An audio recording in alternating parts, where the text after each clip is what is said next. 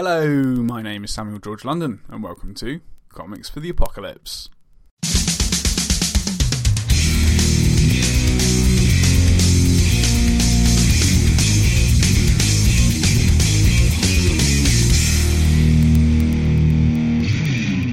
On today's episode, I speak to writer and podcaster Matt D. Wilson about what comics he would take into a zombie outbreak apocalypse. But before we get into it, I'd like to give a quick shout out to our sponsor, Comic Scene, where you can read comic news and become part of a community of fellow comic lovers. To find out more, be sure to visit comicscene.org.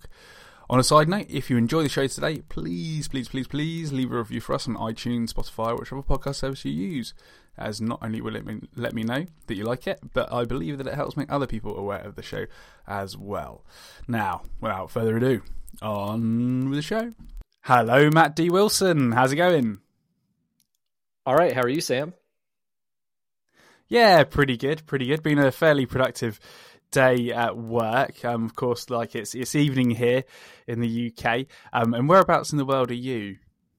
I am in North Carolina on the east coast of the U.S. Nice. Not quite on the coast though, a little further inland. No, not quite Charleston. Not quite Charleston, right? In the mountains is where I am. Ah, very good. Yeah, funnily enough, my mother's partner, he had an apartment in Charleston for a time.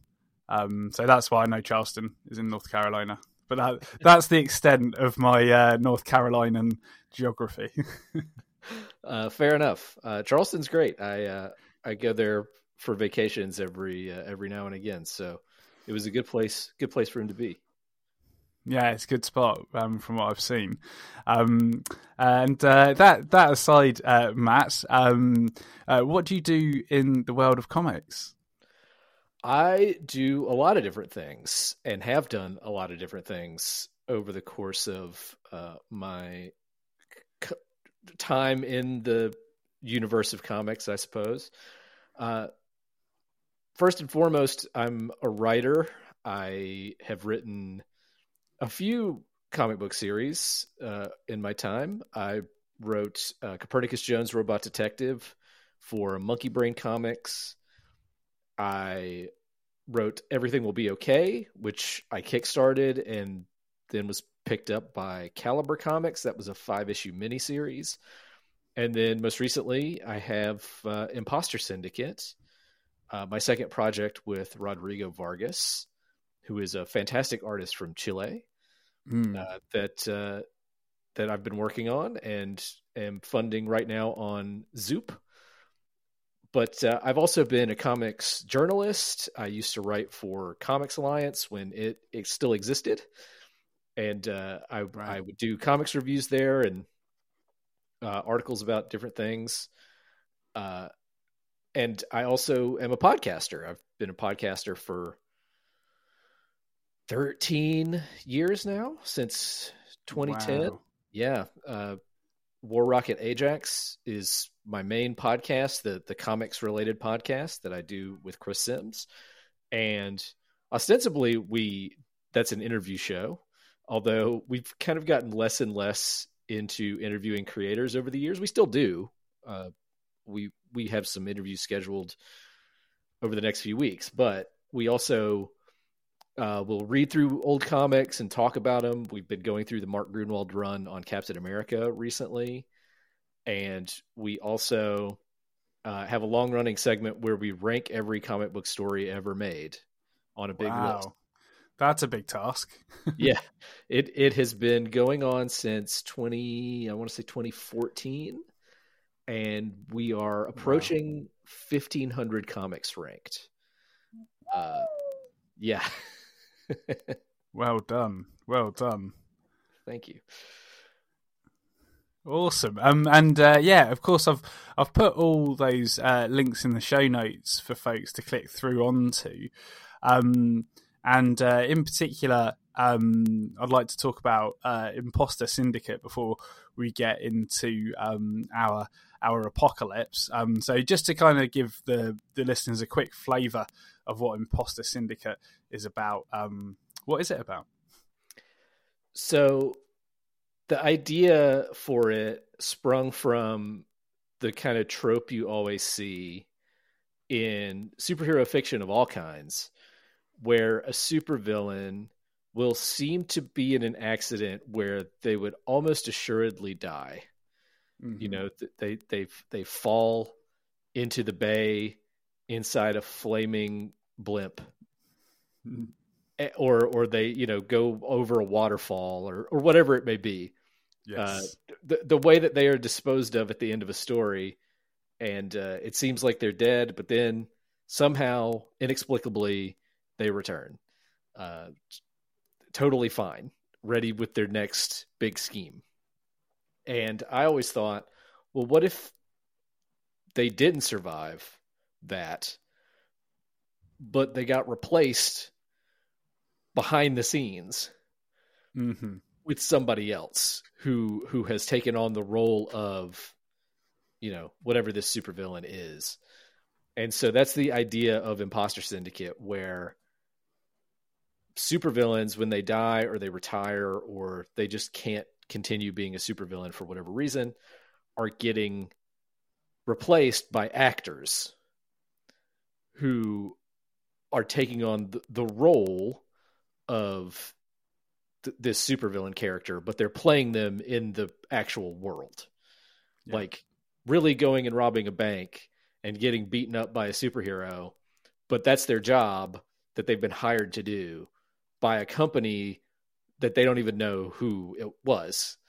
It's a mysterious, shadowy company that wants to make sure superheroes and supervillains keep fighting. So in the first issue, we follow this actor named John as he gets hired to replace this like C-list supervillain named the Bonobo. And and then we meet more from there. But that's kind of the idea. That's fantastic. It's a great premise, and it looks like a lot of fun. I mean, Rodrigo's style is just perfect for it. Yeah. And so, how did you guys come across one another? It's pretty interesting. Rodrigo was a listener to War Rocket Ajax, and just kind of out of the blue, he emailed me. This had to have been 7 or 8 years ago now, and said, if there's any art you guys want done, I just want to get my art out there for more people to see. So if there's any art you guys want done, let me know about it. And at the time we were doing these kind of Patreon exclusive pieces of art for people who backed our Patreon. And so I think he thought, you know, we'd be asking him to do one of those pinups. But I said, yeah, would you want to do a comic together? And he said, well, what's the idea? And at that time I pitched him Everything Will Be Okay, which was that first book we did together. And that ended up being a great collaborative experience. Rodrigo gets it. He's so clever and so good. He's added jokes into Imposter Syndicate that I didn't put into the script. He's just really good at this stuff and an amazing artist. And so after we finished Everything Will Be Okay and got it out there, I said, there's a superhero thing I've wanted to do for a really long time. Would you want to work on that with me? And I sent him the scripts and he liked them. And that's how we ended up working on Imposter Syndicate together. So it's been great. So cool that he just emailed out of the blue one day because he listened to the show. It's turned into a really good collaborative relationship. That's awesome, man. That's so cool when those things kind of organically come about like that. Very cool. Very cool. And of course, as you said, it's funding on Zoop right now, and the link's in the show notes, folks. So click through to check out Imposter Syndicate whilst Matt and I talk about the zombie apocalypse. So, what is your action plan for the zombie outbreak apocalypse? I have actually had this idea in mind for years and years and years, because my Excellent. friends and I used to talk about what would we do in that very scenario a lot, uh, you know, back when I was a teenager, young, early 20s. So what I've always said I would do, because you need to be in a place that zombies can't get to, and you need to be able to come and go for supplies, right? So I always thought a great place to be would be a fire station. Right. Because it has the pole. And I don't think zombies could climb up the pole. So get in the fire station, block off the stairwell, the staircase, with whatever you can to keep the zombies from going up the stairs. Even collapse it if you need to. And just stay on the upper level where you can leave using the pole to get down and out. And then if you need to get back up quickly, have some kind of like pulley system or like a rope where where the other people can raise you back up to the upper level. I'm sure in an actual zombie story that would go horribly wrong somehow. But in my head, it could go horribly wrong. But in my head, it's a very smart place to try to stay away from the zombies while also being able to leave and come back for whatever supplies you might need. Totally, man. It's better than the pub in Shaun of the Dead. So, it's it's a good idea for sure. So you're in the upper floor of a fire station. And is anybody going to be with you? Yeah. A lot of times in zombie fiction, it's not necessarily who you choose. It's whoever you end up with. But ideally, it would be my wife, Marlene, and my friends who I used to talk about this with all the time. That would be excellent. My ideal group. Yeah. Cool. So you all end up at the fire station, all hunky dory, and you manage to escape a big wave of zombies. But then one night, you and your friends start chatting about comics. And kind of, the time before. They start asking you some very specific questions. And the first question that they ask you is, what's your first comic you remember enjoying? The first comic I remember reading over and over and over again was Action Comics Annual number 3 from 1991, which was the Action Comics portion of the Armageddon 2001 event from that year. And that is the issue where in the alternate future of Armageddon 2001, Superman is sworn in as president of the United States. Epic. And yeah, it's a wild issue. It was one of those things where, if you're 7 or 8 years old and you're reading a comic book, you don't quite get it all. Mm-hmm. Like, I didn't know who Wave White Rider was. I just knew he looked cool because he's in that issue. But I remember, I was the biggest Superman fan at that age. And I just remember, picking it up and just flipping through it and looking at the art and thinking everything looked super cool when I was that age. So that's the one. That's the one I remember really latching onto the most. That's awesome. And do you remember where you picked that up? I think it was given to me as a gift. Right. Because my brother was really into comics in the early 90s. He was like a big time collector type.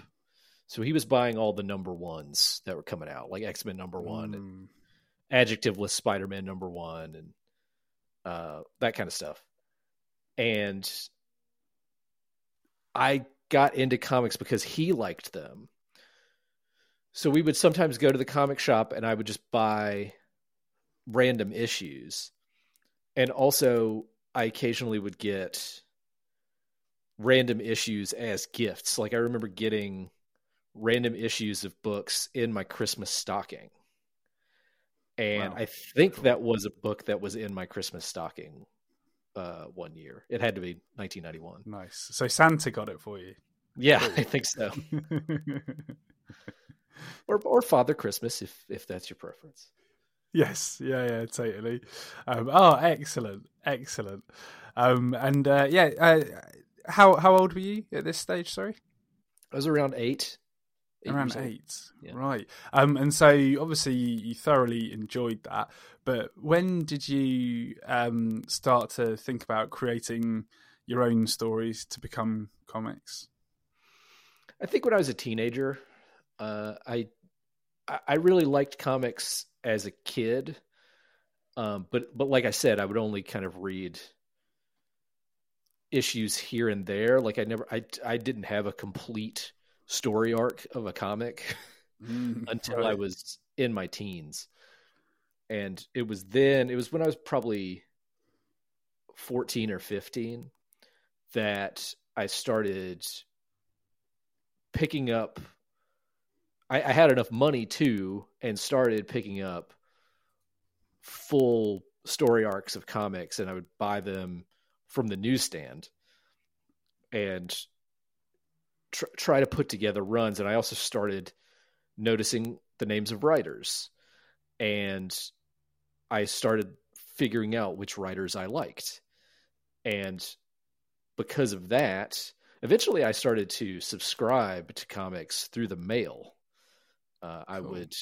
I would get the like full 12-month, the comics come in the mail kind of deal.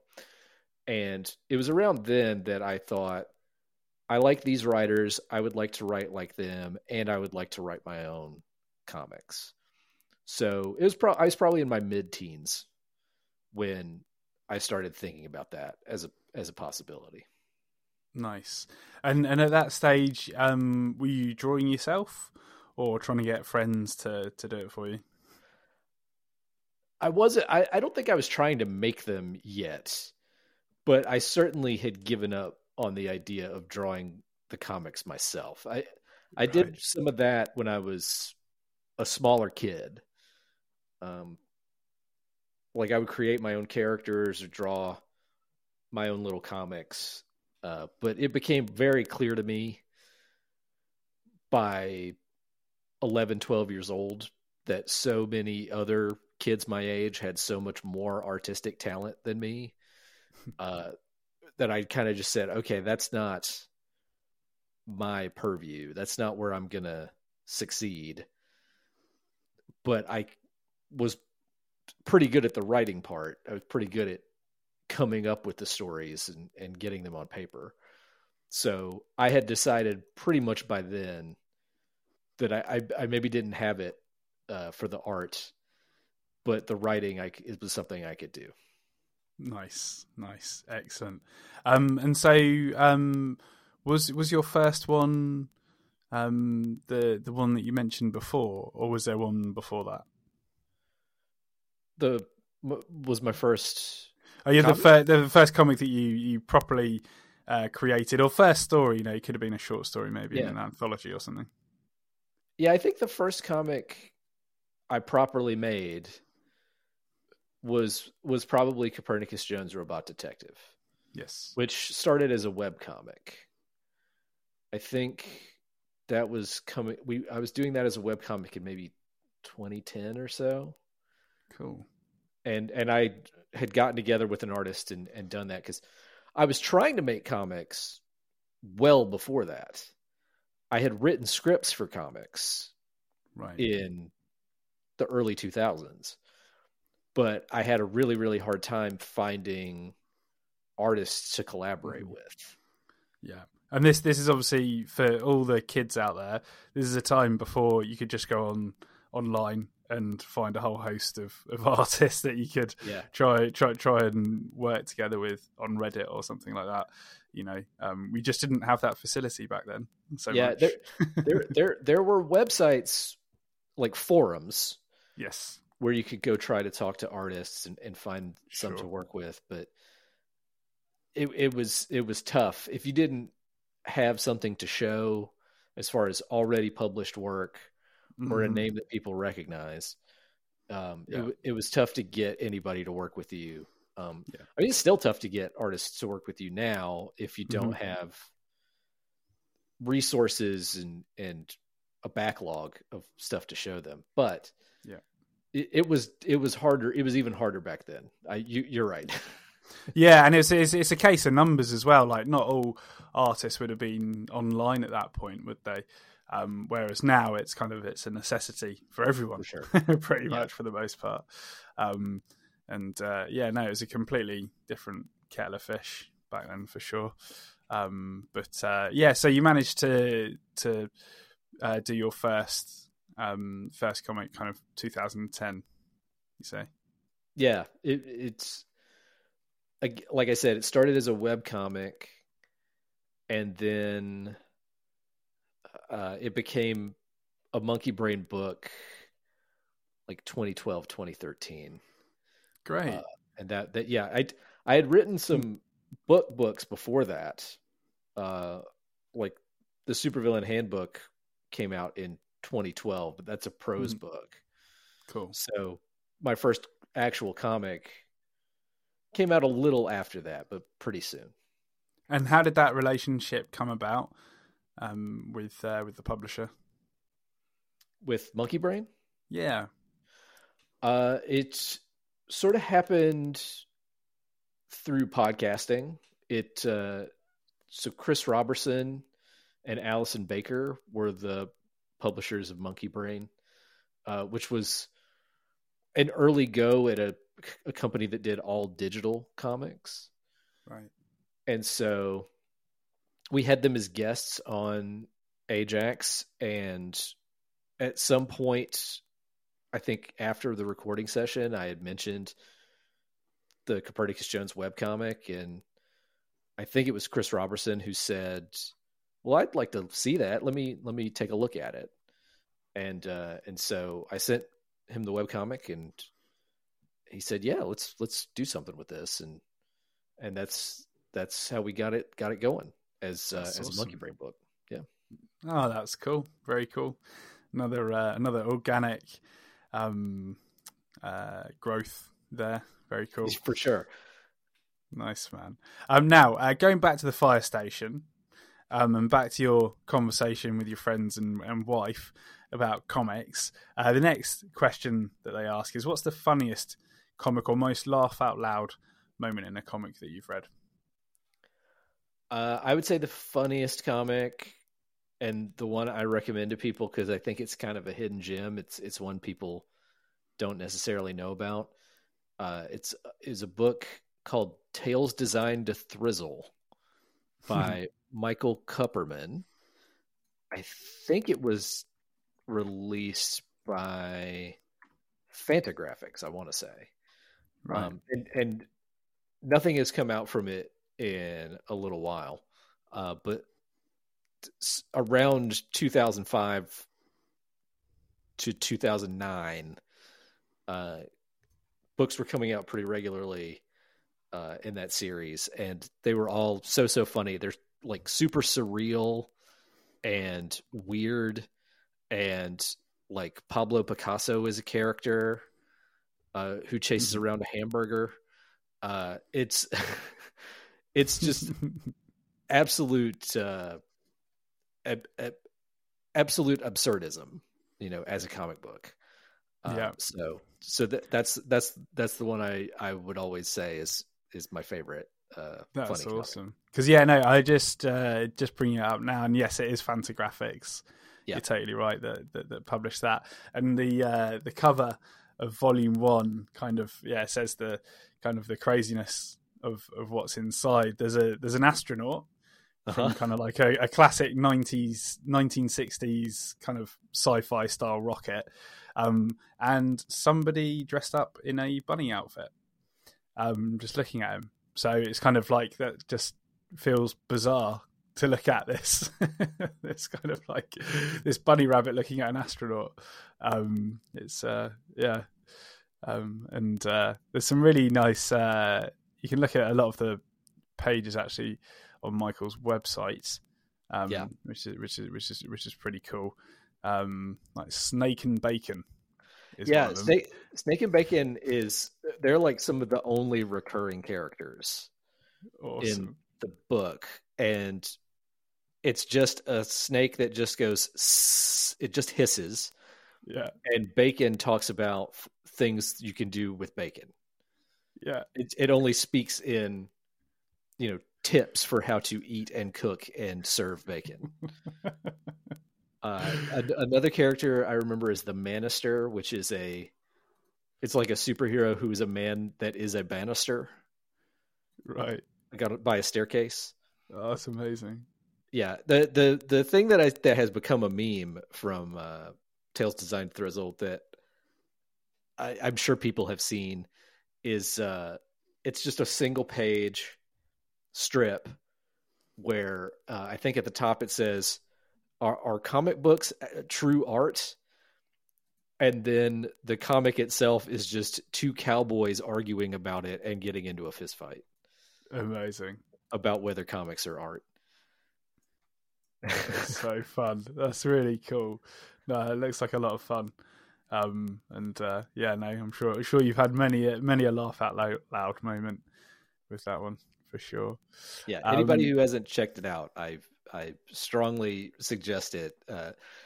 It's like I said, it's the most surreal comic book I think I've ever read, as far as like surreal humor. Yeah, for sure. It's like I don't know if you've ever seen this TV show, but it's the League of Gentlemen. Okay.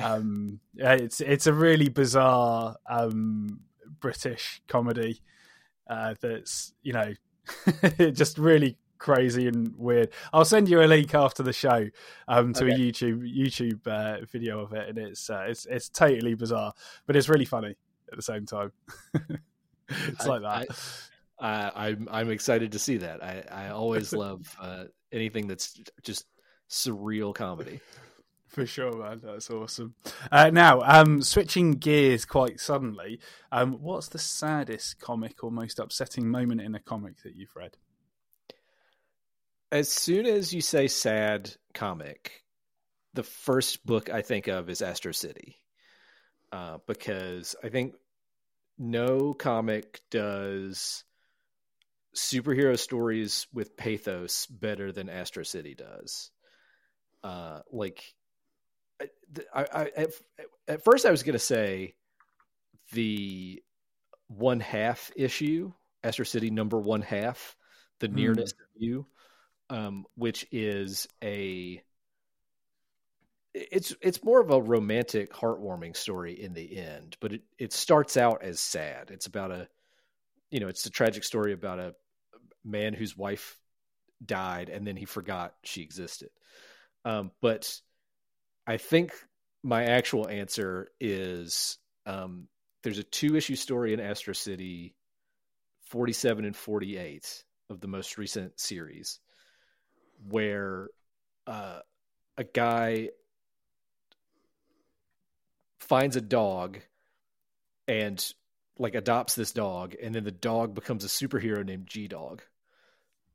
And then, spoiler alert, the dog dies.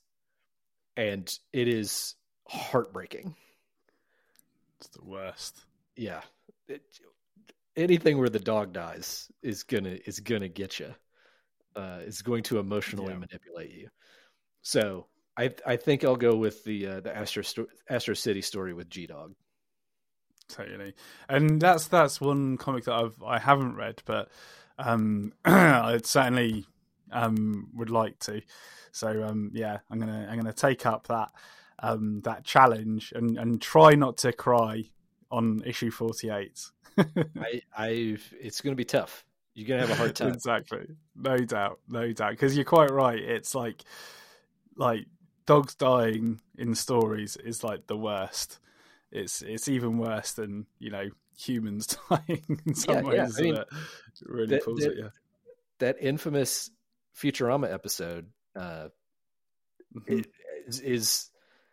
it absolutely breaks your heart, and that G-Dog Astro City story does the same thing. Straight up, man. Straight up. And then shifting gears once again, what's the scariest comic or most horrifying moment in a comic that you've read? I think one of the hardest things to do in comics is actually be scary. Because horror, more than any other genre, I mean, humor also relies on timing, but horror really, really relies on timing and pacing and slowly revealing the scary thing, Mm-hmm. And I really think when a comic can pull off horror, because the whole thing about comics is, as a reader, you're reading it on your own time. You're mm-hmm. setting the pace of the story yourself. You can read as fast or as slow as you want to. Yeah. So I think it's really tough to pull off. And I think perhaps the best example of making a comic scary through atmosphere and story and art and all of those things is the Alan Moore run on Swamp Thing. And I especially think the scene in Swamp Thing number 21, where Swamp Thing, who has believed himself to be Alec Holland since his origin, discovers that Alec Holland is dead. There is no Alec Holland anymore. Swamp Thing just thinks it's Alec Holland. And then Swamp Thing's reaction to that, the way he chases the scientist who tells him that down after he's told this, it's like chilling in a way that's not just boo, Yeah, right. Yeah, totally. It's actually builds tension and kind of atmosphere, as you said before. And it also just raises an existential question, like, mm-hmm. What if you're not what you think you are? You just believe it. Yes. So that story I think is my top pick for that. Nice. It's classic. Very, very, very worthy of that spot. And then moving on to my favourite question, and that is, what is your favourite cover? I thought about some, I don't know, not Dark Horse comics, but like Dark Horse in the sense of like not known or obscure picks for this. Mm-hmm. I kind of ultimately decided that it's got to be a classic. And it's got to be one that has been imitated over and over and over again because it's such an iconic image. And I think the winner for me in that regard is Amazing Fantasy number 15. Yeah. Where you get everything, not everything you need to know about Spider-Man, but a lot about what you need to know about Spider-Man from one single image of him swinging around, carrying a guy like a criminal, and you see that costume, that like super, super iconic costume. Mm-hmm. And that cover has been recreated and parodied and homaged hundreds, if not thousands of times by this point. And I think it might be the best single image introduction to a character I've ever seen. Yeah. And I can't imagine at the time what you would have thought seeing that on a newsstand, as as a child, kind of, seeing that for the first time, thinking, "Oh my God, who is this? It's amazing." Yeah.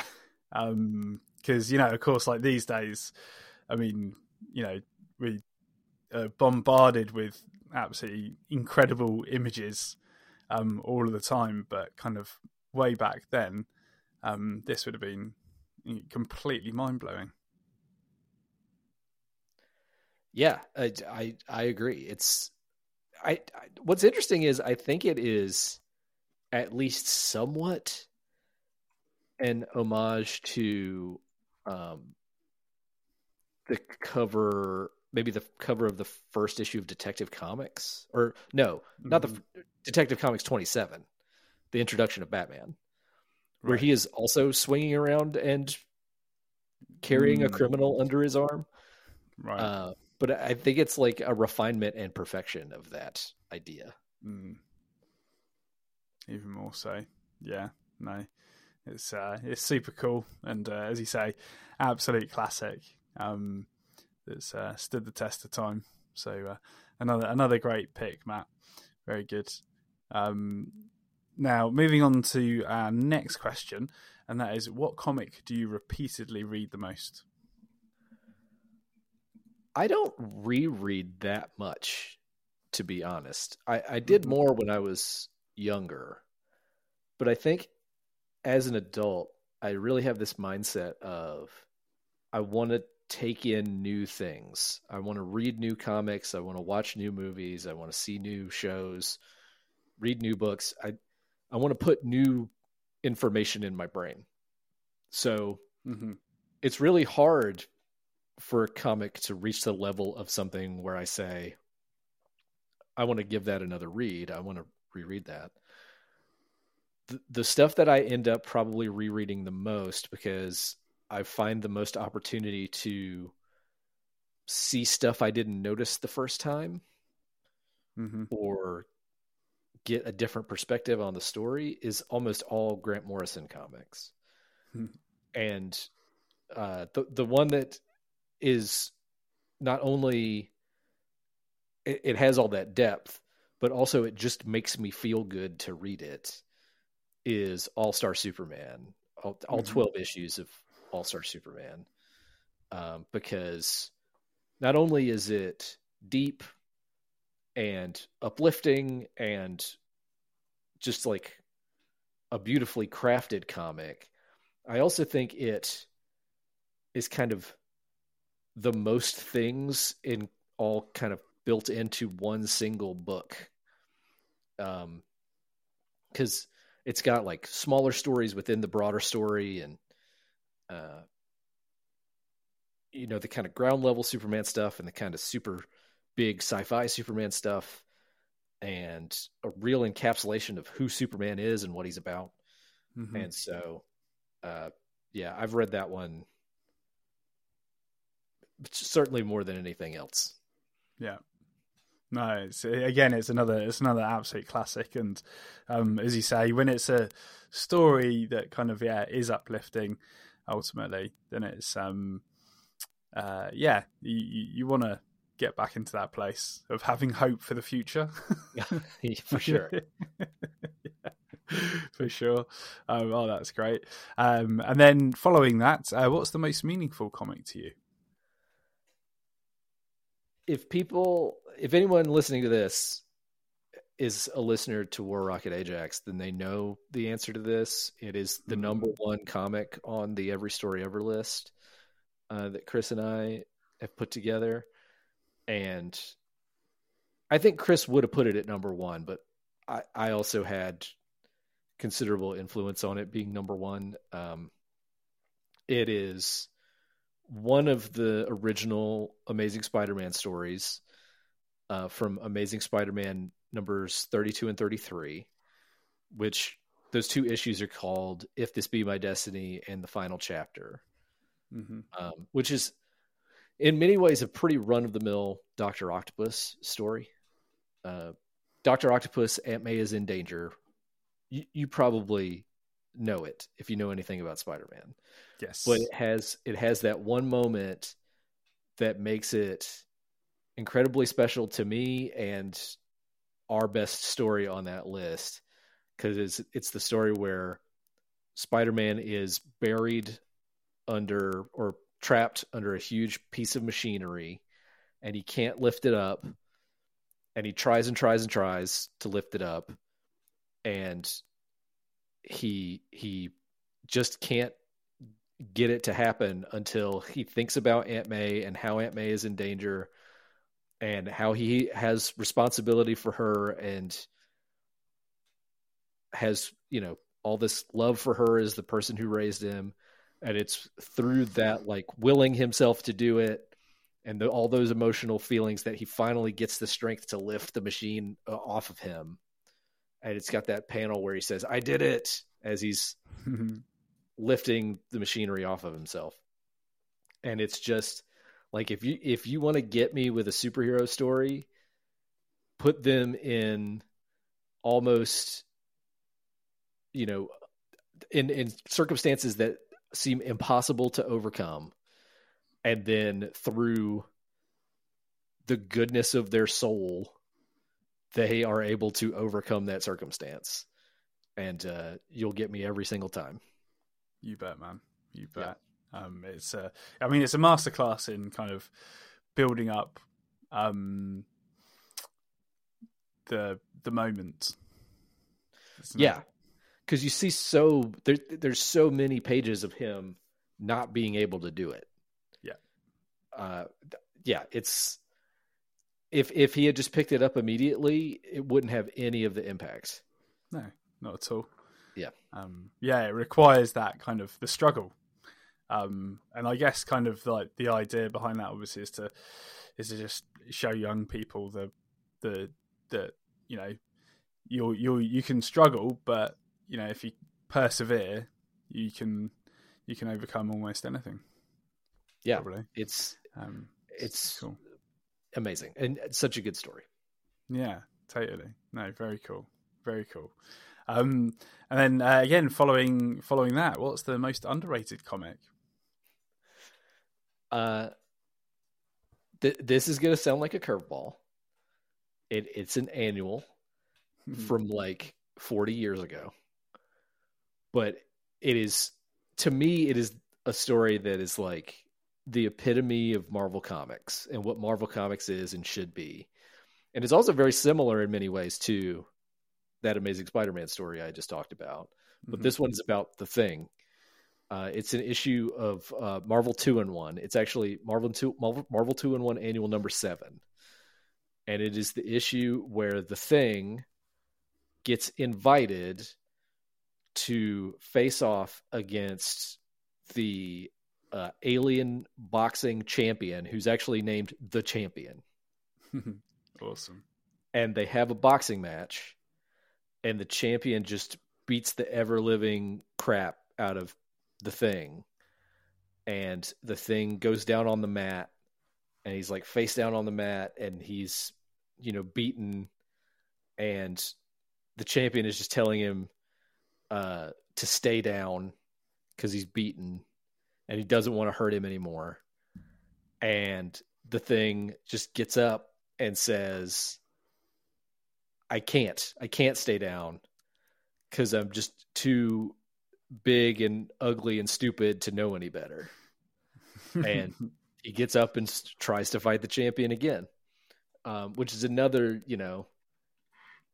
it's what heroes are to me at their best, where it's like, even when it seems like everything is against them and they're absolutely bound to fail, they get up and keep trying because it's the only thing they can do. It's like absolutely part of their nature. So nobody besides Chris and me on War Rocket Ajax seems to ever talk about this comic book. But we love it, and I think it's one people should like go find on Marvel Unlimited and just read. Yeah, for sure. And that's what I plan to do. So thank you very much for the recommendation. That's one that I haven't read. So I'll get on it straight away, Matt. Good. Excellent. Now we're coming to the end of the questions in the upper level of the fire station, and this last one in regards to comics is: if you could only take one comic into the apocalypse, which would it be? It's one I've already mentioned. It's my most reread comic, and I would be happy to keep reading it even more. It's All-Star Superman. Awesome. Great choice. And then alongside that, what weapon, tool, or useful item would you like to take with you into the apocalypse as well? I think for my particular setup and the kind of the situation I've built for myself with the fire station and everything, the best thing to have to avoid the zombies or kind of stay one step ahead of the zombies would be some kind of walkie-talkie or radio system to stay in communication with whoever's still at the fire station.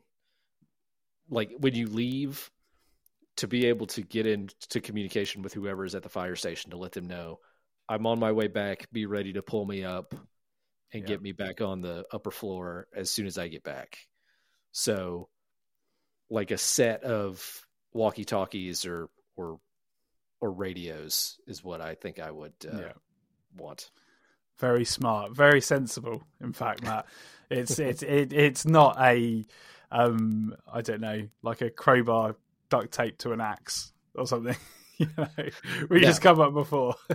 But, I have doubts as to my ability to use that kind of thing, but I at least know how to talk into a microphone. Yes, absolutely, very much so. Well, Matt D. Wilson, thank you very much for sharing your comics for the apocalypse. It's been a real pleasure. Thank you for having me. I really, really appreciate it. This has been a blast. Excellent. And for the listeners, where's the best place for them to find you online? You can find links to basically everything I do at mattdwilson.net. It will actually take you to a Tumblr page that has links to like all my social media presences, which are mostly either the Matt D. Wilson or Matt D. Wilson.